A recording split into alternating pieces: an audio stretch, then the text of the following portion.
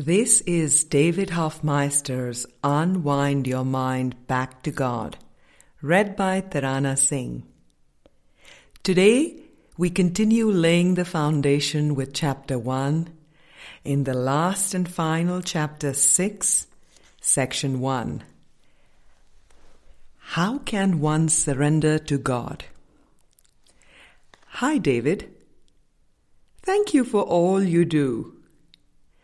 I am beginning a treatment program for chemical dependency.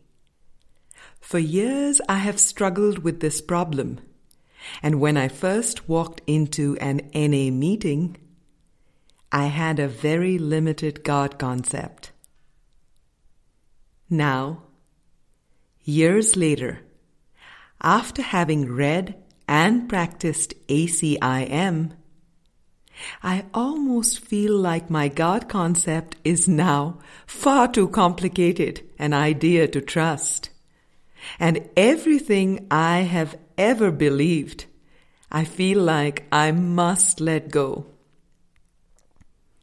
How can one surrender to God? Is it a matter of practice, or is it a matter of simply letting go? Which just does not seem to be simple. Thanks for any thoughts on the matter. Namaste. Namaste, beloved. Thanks for writing and thanks for your devotion to awakening. It rapidly becomes apparent that the human condition was one of ego dependency. Ego thoughts can but seem to veil the truth of oneself. Our Christ self is untouched by illusion. You wrote, I almost feel like my God concept is now far too complicated an idea to trust, and everything I have believed I feel like I must let go. You are right on. For holding in awareness any concept, including a God concept, with the exception of complete forgiveness, the final concept is a block to true release.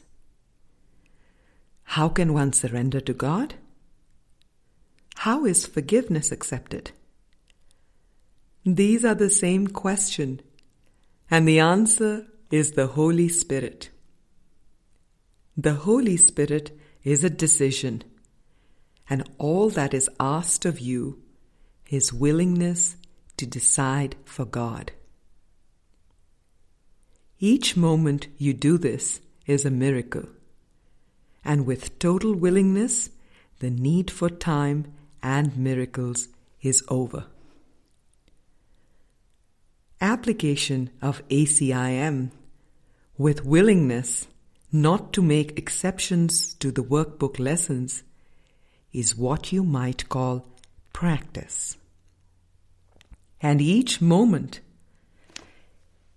if accepted for the Holy Spirit's purpose, is a full opportunity for simply letting go. I am joined with you in this purpose, and we cannot fail. For God's will is done. Nothing can change eternal love. With each willing moment, a momentum seems to grow, and a confidence and certainty about the Holy Spirit's guidance seems to grow as well.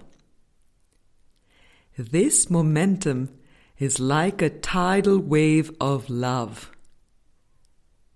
And as the last sands of ego are washed away, it is obvious that love is all there is. The belief in opposites has been undone. Be open to this happy and true thought with each step you are guided to take on the road to recovery or recognition of spirit. It has been said, let go and let God. And this is sound advice. Leave the how to the Holy Spirit, for means and ends are one to Him. Only be willing. More you cannot do. The rest will be given you. I love you.